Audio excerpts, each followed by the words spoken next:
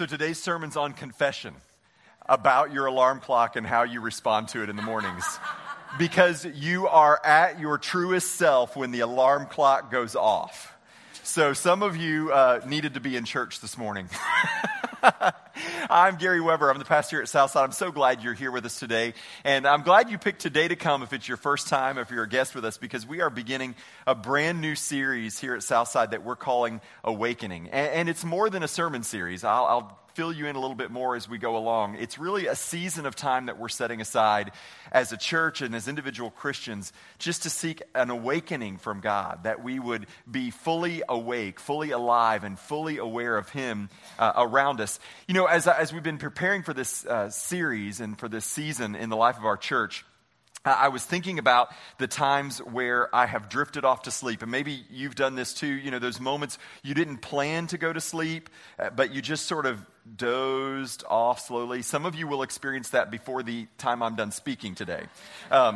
And I know who you are because I see you every week. So it's, you know, no offense taken.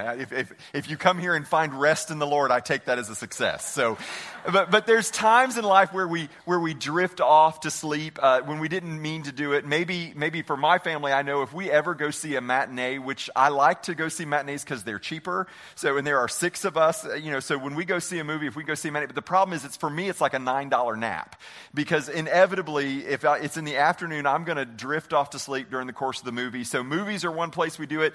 Maybe some of you back in school for a week. I don't know if I'm not going to ask you to raise your hands, but anybody doze off in class during the first week of school? Okay, we got one hand back there confessing.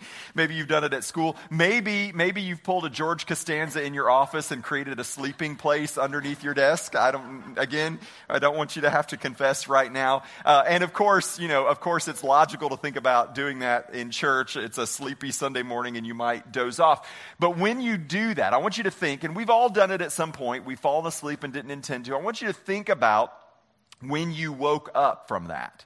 Like that sudden, whatever it was, maybe somebody elbowed you and you jarred awake, or maybe somebody called your name in class and said, Ryan, and like, whoop, suddenly you're awake. Whatever it was, think about that moment when you were first sort of awakened from that unexpected sleep and the utter terror and confusion that you felt. Like, was I snoring? Was I drooling? Was I talking in my sleep? Did I just miss something? What does this teacher, I didn't even hear the question. What is this teacher expecting me to say right now? When we doze off to sleep and nobody goes in intending to doze off to sleep, but when we do it, and then when something suddenly jars us awake, there is just this moment of panic and terror, and you got to try to find your equilibrium again. But I want you to think about more than just physical sleep, because it's not just that we doze off to sleep with our eyes closed. Sometimes we do it with our eyes wide open. Think about a time where you've driven home. Maybe it's a normal drive for you, and you've reached your driveway, and then you suddenly thought, I don't remember going through that intersection. Anybody know what I'm talking about? So you're driving home, you've got the same pattern, and like you go through these intersections and you get home, you're like, I know my eyes were open. There must not have been a terrible accident because here I am in my driveway. I made it safe and sound. There are no flashing lights behind me. But I really don't remember going through that intersection. We do it all the time. We make our way through life and we find ourselves just kind of asleep at the wheel, if you will. And our eyes could be open. We do it in our marriages. And you go through marriage and maybe a couple years in and you look and there's not been any major eruption, there's not been any major conflict, but there's not the connection that there was before. And you don't know when that happened. You don't know how that happened. It's just something is different and you were not aware of it. You didn't see it coming. It could be something with your children and maybe there is stuff going on, but you'd really rather not deal with it right now. And so we just kind of find something that brings us comfort and peace, and we doze off to sleep, and we don't even realize what's going on in the lives of our family or in those people who are closest to it. Maybe even it's intentional on your part, and you find ways in which to sort of sedate yourself to sleep. And so you think, you know what, I'm probably drinking too much, but it's how I make it through the day. Or more likely than that, somebody in your house recognizes, man, he's coming home, she's coming home every day, and it's not just that they have a drink at the end of the day, it's turning into something more than that. And so we even find ourselves trying to do things that can comfort ourselves and lull ourselves into a state of sleep because we don't want to face necessarily the reality of our life. We don't want to face the reality in our family. We don't want to face the reality in our work. And so sometimes we fall asleep accidentally, but sometimes we seek ways to be asleep. Anybody know what I'm talking about? Come on, y'all with me? Okay, nod your head. I'm making sure you're still awake. All right, so we can lull ourselves into sleep, and we can find ourselves sleeping when we didn't necessarily mean to. And it's not just individuals that do this. Family units do this. Societies as a whole can do this. And certainly churches can do this.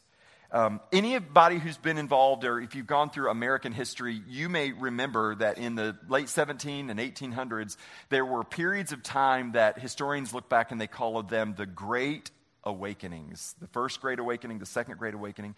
And it was really a time in the life of the United States when something happened and Christians and the church had a revival. And it's interesting to me that when they look at it, they call it an awakening because it was as if the church and Christians had been asleep and suddenly they were awake. They were aware of what was going on around them. They were aware of the activity of God in their life, of the Spirit moving in their life.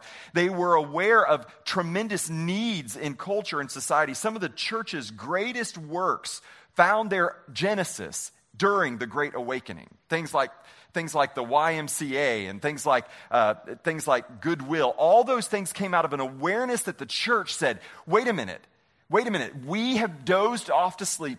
God is at work around us and he's inviting us, his church, to join him in what is going on. And so I just began to think, even a little more than a year ago, as we began to think about this series, and I began to think about this season in the life of our church, and I began to ask myself a question: what would it be like today if every follower of Jesus in the United States suddenly and abruptly woke up? What would happen? What would happen if suddenly every person who says, hey, I believe in Christ. I'm not talking about people who aren't, just those of us who say, yes, we've committed our lives to follow after Jesus. What if every one of those individuals woke up? What if just every Christian at Southside Baptist Church suddenly woke up? And then I began to think, what if just you? What if just I woke up? What could happen? What would God do in us? And what could God do through us if suddenly we were to wake up and be aware of what's going on? First of all, in our own hearts. What's happening in your own heart? What's God doing in your own life? In the people closest to you, your family, your friends, your tightest circle of community. What would happen if you just woke up? What would happen if the members of that house woke up? What would happen if your small group, the Bible study group that you get, what would happen if they woke up? What would happen if our church was suddenly awake and aware? So for the next several weeks, we're going to take a look at what the Bible has to say about awakening. We're going to take a look at the Bible of people who have drifted off to sleep and were suddenly awoken. What was going on in their life at the time? What did God say to them? What was God doing in them? What did God ultimately do through them? And we want to identify ways in which we are spiritually sleeping. Not other people. We're not trying to cast stones at others. We're just saying, let's look in the mirror here and say, what ways am I spiritually asleep? In what ways is God inviting me to be awoken to what he's doing in my life? So we're going to pray, and we're going to ask God to do something personal inside of us. And we're going to pray, and we're going to ask God to do something in our church. And we're going to take 6 weeks to do this. And I'm going to give you a little bit more information about it in just a few minutes as we get towards the end of the message today, because there's a way that you can join with us in this effort, and we're going to talk about that. But today, as we get started, I want to take a look at the first example of narcoleptic Christianity, because it's not a new problem. It actually goes all the way back to the very beginning. And so if you have a Bible, I invite you to open to Matthew chapter 26. We've been in John so long, I just say it out of habit. Matthew chapter 26, we'll begin in verse 36. And let me set this up for you, because it's been a busy, busy day in the life of Jesus and his disciples. They have found a place to celebrate the Passover. So they had to find this room. They had to set things up. It's a important meal, a very important feast, but it was a particularly important event in the lives of the disciples on this occasion. So they set this room up, they do all the preparations, they make their way to the room, they have an intense time with Jesus. We don't know how long it lasted. My guess would be it takes several hours. If any of you have ever been a part of a Seder dinner, Passover Seder dinner, you know it takes a while. So my guess is this was a prolonged experience in the upper room. It was an emotionally taxing experience. Jesus had revealed that one of the 12 was going to betray him. So there's tension in the air. Everybody's concerned about that. Jesus serves the Passover meal, and then he adds these new meanings to it. The bread, that this is my body that's broken for you. This is my blood that's poured out for you. He's continually talking about how he's going to leave them, and they're nervous about that. They're not ready for Jesus to leave. They don't understand what's going on. And then Jesus washes their feet. And they're humiliated by this experience that nobody else had thought to do it, but Jesus humbled himself and washed their feet. So they're going through all of this, and then Jesus says, okay, guys, let's go out into the garden to pray. So they walk out of the upper room. They leave that place. They walk a good distance. Jesus is talking to them, and they make their way up to a place where Jesus had gone frequently, the Garden of Gethsemane. And then we get Matthew 26, verse 36. Then Jesus went with them into a place called Gethsemane, and he said to his disciples, now this is all 11. Remember, Judas has already left, so there are 11 of them around. Sit here while I go over there and pray. Now, this is important because Jesus is telling them, I'm done entertaining you right now. Okay, this is not about you anymore.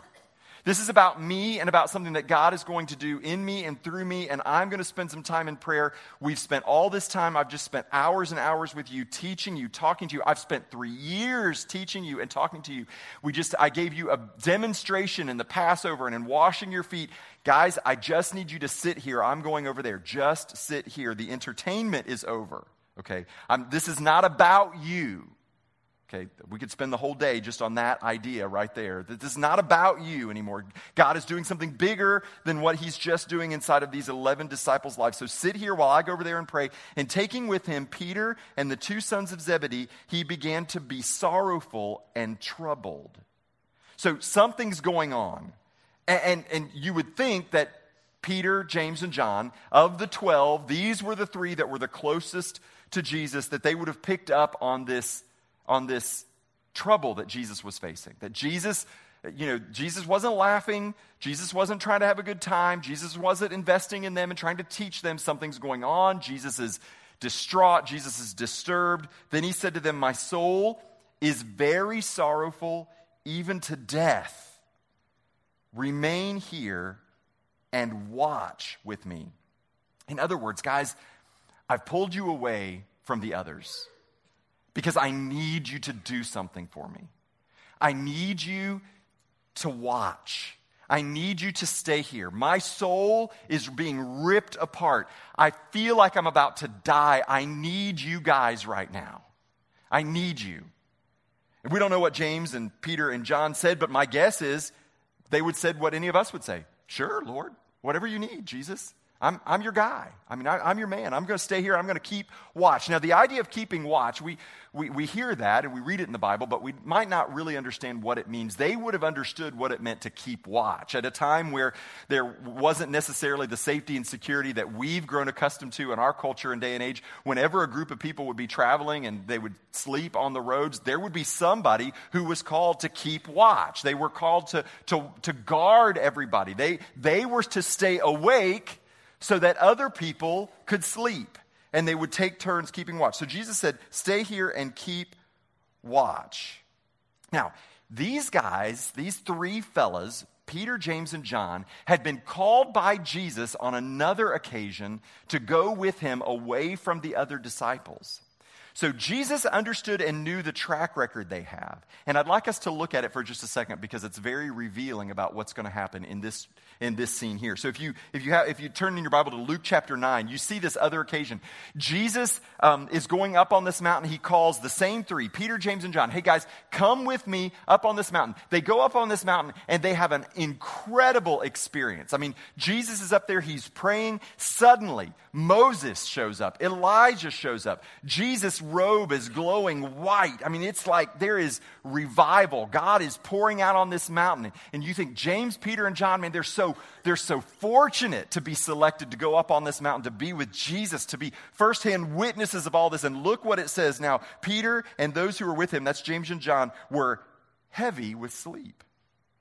But when they became fully awake, they saw his glory and the two men who stood with him. And as the men were parting from him, Peter said to Jesus, Master, it's good that we're here. Let us make 3 tents, one for you and one for Moses and one for Elijah. In other words, you're sleeping in class. The teacher calls on you and you say, 42 squared. Problem is, you're in English. All right? So catch what's going on here. Peter, James, and John are on the mountain. Their eyes are heavy with sleep. They're so sleepy that they're not even aware that Moses and Elijah have showed up, that Jesus is glowing. I mean, there is something happening. But suddenly, something sparks them, and they wake up just in time to see Moses and Elijah leave and to see this light happening. And so Peter just blurts out, and listen to what it says at the end there, not knowing what he said. Why? Because he had not been fully awake to see the activity that God was doing around him. And so he was suddenly awoken and he missed everything. He missed everything that God had been doing, everything that God had been saying. The whole event was totally lost on these guys. These were the same 3 that Jesus said, hey, come with me in the garden and keep watch. Matthew 26, verse 39. So going on a little farther, he, Jesus, fell on his face and prayed. Now listen to this prayer. It's one of the most famous prayers that Jesus prayed. My Father, if it be possible, let this cup pass from me. Nevertheless, not as I will, but as you will. What's the cup? The cup is the sacrifice that Jesus is about to be called to make. That Jesus would sacrifice his life on the cross. That Jesus himself would bear the burden and the penalty of the sins of all mankind throughout all of history. And he's going to the Father at his hour of deepest need, and he's saying, if there's any way this cup can pass from me, would you let it pass? But not my will, God. I want your will. I'll do whatever it takes. So he's out there praying. We don't know how long he prayed, but he's praying. So he goes back, and he came to the disciples and found them sleeping. And he said to Peter, so could you not watch with me 1 hour? Peter? James? John? Could you guys not stay awake 1 hour while I'm over here pouring out my heart to God? And all I asked you to do was to keep watch. Could you not keep watch for 1 hour? We often think about Peter's greatest failure in the courtyard of the official when Jesus was being tried. Do you remember the story? In the upper room, Jesus said, all of you are going to abandon me. And Peter said, not me, Lord. No way am I going to abandon you. I'm with you to the end, even if it means I die. And Jesus said, Peter, before the rooster crows, you're going to deny me 3 times. And Peter's like, no way. We think about that. And you remember the story. So he's in the garden. He's in this courtyard, and he completely folds when a middle school girl comes up to him and asks him if he's from Galilee. I mean, he's a complete coward. And he denies Jesus 3 times. And suddenly he hears the rooster crow, and Jesus looks down from the balcony and sees Peter and makes eye contact with him. And he's crushed. And we think about that as Peter's greatest failure. But let me ask you something. What if Peter's greatest failure didn't begin in the courtyard of that royal official? What if his greatest failure actually began in the garden with Jesus when he fell asleep? When he dozed off to sleep, when Jesus had said, Peter, keep watch, be aware.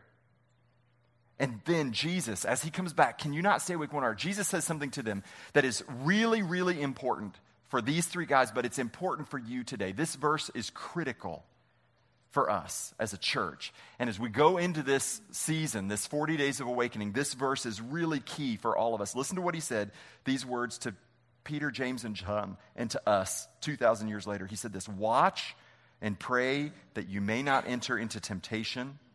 The spirit indeed is willing, but the flesh is weak. Guys, I'm telling you, you need to be awake. You need to watch and you need to pray. Because you're going to fall into temptation. I'm telling you, if you don't do these things, if you don't watch and you don't pray, it's not just the fact that you let me down. I asked you to keep watching, you slept while I prayed. It's bigger than that. You will fall into temptation, and your spirit is willing. But I'm telling you, your body, your flesh is weak. So again, for the second time, he went away and prayed, "My Father, if this cannot pass unless I drink it, your will be done." And again he came and found them sleeping. Their eyes were heavy. How many of you feel like that in your Christian walk right now? You don't have to raise your hand, but how many of you have had times like that? Where you feel like, you have this experience with Jesus, something happens, he nudges you awake, he gives you a word, watch and pray, temptation is around. No sooner have you left, no sooner has a week passed than you find yourself in exactly the same condition you were before you had that spiritual experience with Jesus. I mean, it happens to all of us. If you walk with Jesus long enough, you'll find yourself in this repetition, this cycle. You're like, why couldn't I learn that lesson the first time? It's exactly where these guys were. And we don't understand, we don't know what they said. Matthew doesn't tell us, but Mark says something important about this encounter. Mark chapter 14, verse 40. And again Jesus came and found them asleep. This is the second time, for their eyes were very heavy. And listen to what Mark adds. And they did not know what to answer him. What are you going to say? I mean, you guys are sleeping again?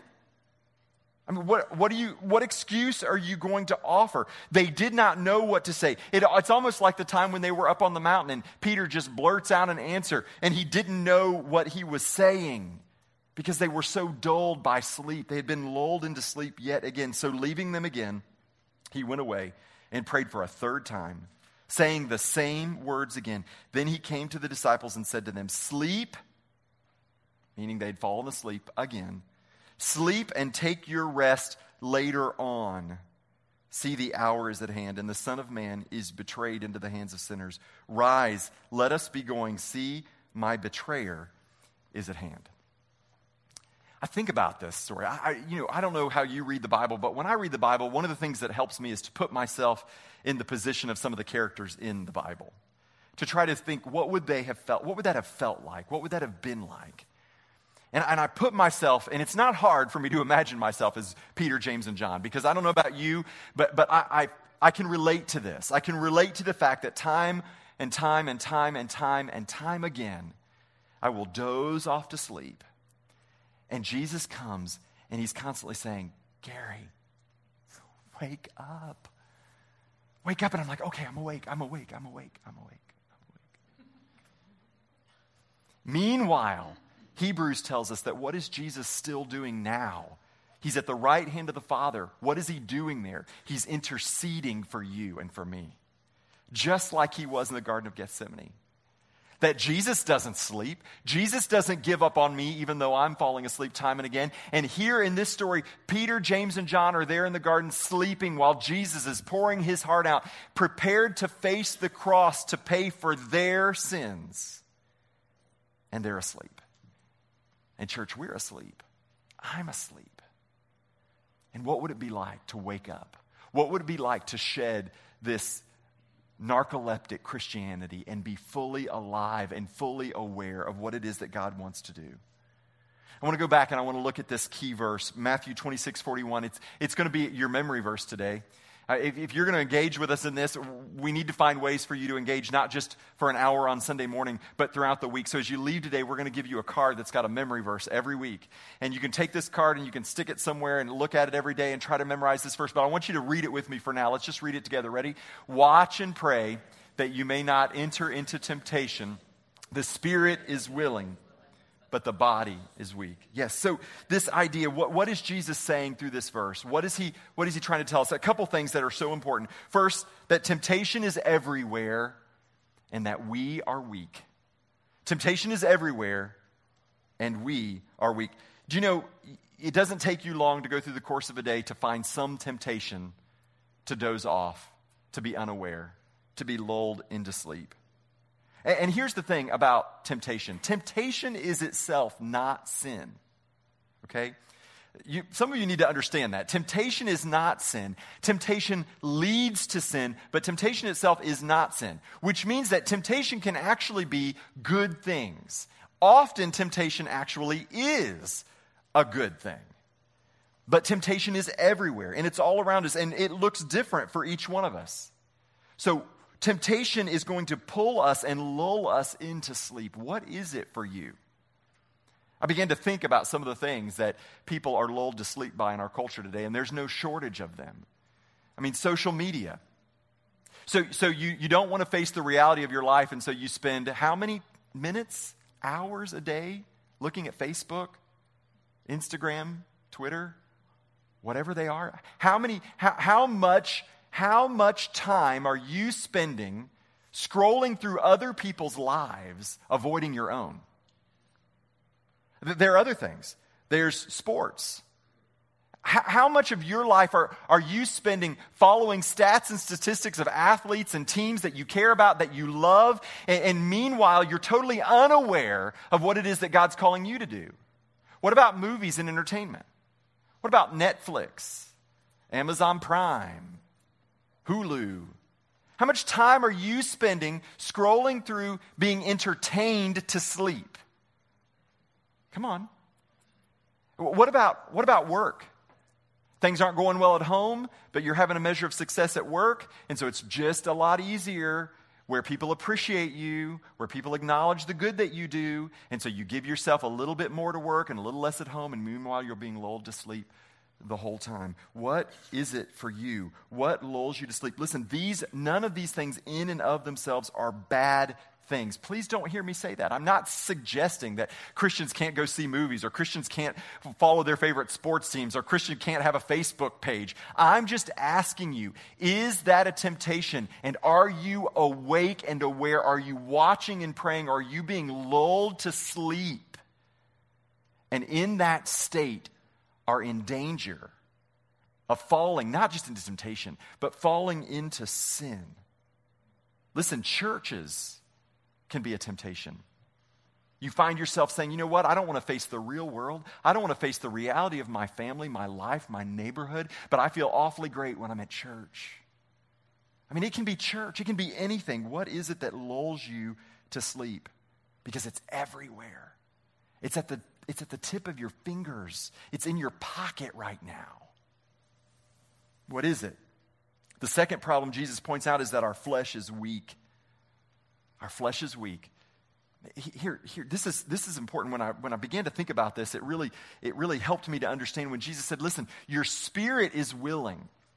Who's Jesus talking to? He's talking to Peter, James, and John. If there were such a thing as Christians at this time, there were no better Christians on the planet than Peter, James, and John. And he's saying to them, these are people we name our children after. We build cathedrals and name them after these guys. And he says to them, your spirit is willing, but it's not enough for your spirit to be willing, because you're still made of flesh, and your flesh is weak. We're weak. Do you know what your spiritual sedative is? Spiritual sedative, that thing that lulls you to sleep. Are you right now aware? Here's what I'm guessing for most of you. Most of you, the minute I said it, you knew what it was. And then you immediately started to try to come up with excuses about why that's not true. Am I right? Come on. Some of you immediately, the minute I said it, something immediately came to your mind, and then you started offering all these, something inside of you just started saying, but you just need to unwind when you get off work. It's long. I mean, that's not even realistic. Maybe that's good for him because we pay him to be holy and righteous and all that stuff, but he doesn't know what it's like in the real. I mean, you immediately started. The spirit is willing, but the flesh is weak. So what does Jesus say to do? The first thing he does is he says, watch, keep your eyes open. What were those guys supposed to be doing? They were supposed to keep their eyes on him. He had gone a little bit farther away from them. They were to stand there and they were to watch him. The first thing you need to do is you need to keep your eyes on Jesus. Listen to what the writer of Hebrews says. Therefore, since we are surrounded by a great cloud of witnesses. Now, that's not what he means here, but do you know there are people watching you? There are children watching you. There's a generation watching you. And it matters how you live your life. And it matters if you're awake or asleep and aware of what God is doing. Since we're surrounded by a great cloud of witnesses, let us also lay aside every weight and sin which clings so closely. And let us run with endurance the race that is set before us, looking to Jesus, the founder and the perfecter of our faith, who for the joy that was set before him endured the cross. Did that sound like joy in Matthew 26 as Jesus prayed? The cross didn't sound like joy. You know what the joy was? The joy was the fact that he knew that he was doing that for you and for me. You're the source of his joy. That's what brought him joy, that he would endure that for us. So keep watch and pray. And listen, it wasn't just that he didn't just call Peter to do that. What did he do? He called them in community because we all need accountability. We're seldom conscious of drifting off to sleep, are we? If we were conscious of it, we wouldn't do it. So what do we need? We need somebody beside us to throw an elbow in our rib and say, hey, you know what? I think you're sleeping. Do you have anybody like that in your life? Do you have anybody who's willing to say, you know what? I think you're asleep. I don't think you're aware of what your wife really meant when she said that to you. You blew up at her, but do you know what she was really saying? Let me tell you what she said. You know, that's the test of a true friend. Somebody who will say not what you want to hear, but what you need to hear, usually at a time when you don't want to hear it. Do you have anybody throwing elbows in your ribs saying, stay awake? Stay awake, you're drifting off to sleep, you're drinking too much, you're entertaining yourself too much, you're not spending enough time with your kids. Do you have anybody like that in your life? So here's what we're going to do. We're going to invite you to take the 40-day challenge because listen, if all I do is get up here in 6 weeks, preach stories about people who fell asleep in the Bible, you know what you'll leave? You'll leave here with more Bible trivia and Bible knowledge, and it won't do you any good. And you'll be able to say, you know what, I can tell you 5 people who fell asleep in the Bible. And all your friends will be like, oh, that's cool. It won't do you any good. But if you take this personally, if you take this seriously and you say, he's not talking to somebody else, he's talking to me. Because that's the other thing we do, don't we? We're sitting here thinking, man, I sure wish she were here to hear this. Sure wish he were here to hear this. I can't wait to send them the link to this podcast. What if it's not for them? What if it's for you? So here's what we're going to do. We're going to ask you to engage for 40 days. It begins September 2nd, which is this coming Wednesday, so you got a few days to binge on all your spiritual sedatives. But we're going to ask you to take this challenge for 40 days. Tuesday night is call to prayer. We're going to begin that night with a time together to stand together and to watch and pray. We invite all of you to come. We'll be in the fellowship or in the sanctuary at 7 o'clock on Tuesday night. And then on Wednesday, we begin this 40 days. And here's the challenge. Inside your bulletin this morning, you got a card. It looks like this. And it's got 2 sections, the top and the bottom. I just want to take just a minute, and I want to walk you through this card because in just a few minutes, we're going to give you the opportunity to respond with this card to your commitment. The bottom section, there's perforated. You can go ahead and separate that out. You keep the top, you turn the bottom in. Here's the challenge. 1 hour every day. 1 hour every day to draw near to the Lord. To spend time in prayer and meditation and Bible reading. Maybe you need something to help you do that. Maybe you need some kind of devotion guide to tell you, I don't even know what to read in the Bible. We've got 3 books that we recommend for you that are 40-day challenge books. All of these are available in the Media Center just out these doors to the left. You can order them on Amazon.com as well. Pick one of them and let that help guide you through the 40 days. If you're somebody who says, I don't even know what to read when I go to the Bible, let this help you. We're going to ask you to spend 1 hour every day. And here's what you are going to have to do that. You're going to have to sacrifice time somewhere else, aren't you? You're going to have to get up earlier. You're going to have to stay up later. You're going to have to do something. But maybe the thing that you can do is to set aside your spiritual sedative for 40 days. That's the second part of the challenge. To fast for 40 days. Now, when you hear fast, you may be thinking to yourself, well, I can't go without food for 40 days. We're not asking you to go without food for 40 days. I'm asking you to go without whatever that spiritual sedative is. Whatever that first thing that came to your mind that you know you're using to lull yourself to sleep, that's your thing. I don't know what your thing is. My thing's different than your thing. We're all going to have different things. But for 40 days, to give it up cold turkey. I mean, to say, I'm not having that for 40 days. I'm setting that aside for 40 days. And to use that time to invest with the Lord. And finally, we're going to ask you to engage with other people. That you cannot do this alone. You need to have an accountability partner. You need to be involved in a small group where you can pray together, pray for each other, pray for other people's spiritual awakenings, and ask them to pray for you. Now, on the back of this card, what we've done is we put together just 40 boxes with one suggestion every day of something you can do during your hour. There's nothing nothing magic about this. I mean, this is just some things that we're talking about on Sundays and you can read about through the week. So you can use this card if you want to use this card. You can use the books. You can do whatever it is that's going to help engage you with God for 40 days for 1 hour. And then the bottom, here's what we're going to ask you to do. Take the bottom and tear it off. If you are willing to take the 40-day challenge, we're asking you just to sign this commitment card. And on the back, if you would like for us to pray for you specifically, not about somebody else, about you. How can we pray for your spiritual awakening? We're going to ask you to write that down on the card right there. So I'm going to take just a few minutes now, and there should be pens in the pews or in the chairs somewhere around you. You can borrow people's pens, but take just a couple seconds and pray about this and fill this card out. And then in just a few minutes, as the musicians come, we're going to give you the chance to come and bring these cards up here and put them in this chest if you're willing to take this 40-day challenge with us. I want to read a verse to you. Romans 13:11 says this, "Besides this, you know the time. The hour has come for you to wake up from sleep. For salvation is nearer to us now than when we first believed." This is Paul writing to the church. He says, the time is now. The time is now for you to wake up. Here, let me give you some warnings about what's going to happen. This is not going to be easy. It's not going to be easy. And actually, if you get through this 40 days and it's been easy, you might not have been doing something right. I'm not saying it won't be good. I'm not saying it won't be worth it. I'm just saying it won't be easy. You may stumble and you may fail. You just pick up and you start the next day. Because it's that important. It's that crucial for you and for the people around you. Because you're not going to do it perfectly. We're not seeking perfection here. We're seeking awareness. Why am I asking you to do this? Why am I seeking us as a church to do this? Well, it's time that we woke up. Church, we're losing a generation of people. Do you know 9 out of 10 of the high school students that graduate and go off to school, 9 out of 10 of them will leave the church and leave their faith behind. 9 out of 10. Of the 9 that walk away, only 3 will ever come back. We've got a 60% failure rate, church. We need to wake up. Listen, church, why do we need to do this? Because do you know that the rate of divorce among evangelical Christians is higher than the rest of society right now? We need to wake up and see what's going on in our families. Watch and pray that you do not fall into temptation. Something is happening, and we're sleeping through it. We're totally unaware of it, and we need to wake up. When you do surveys of Christians and you ask questions about depression and hopelessness, the rate of hopelessness and despair and depression among Christians is the same as the rest of the world. And you got to say, then something cannot be right. Something is wrong. And it's time we wake up, church.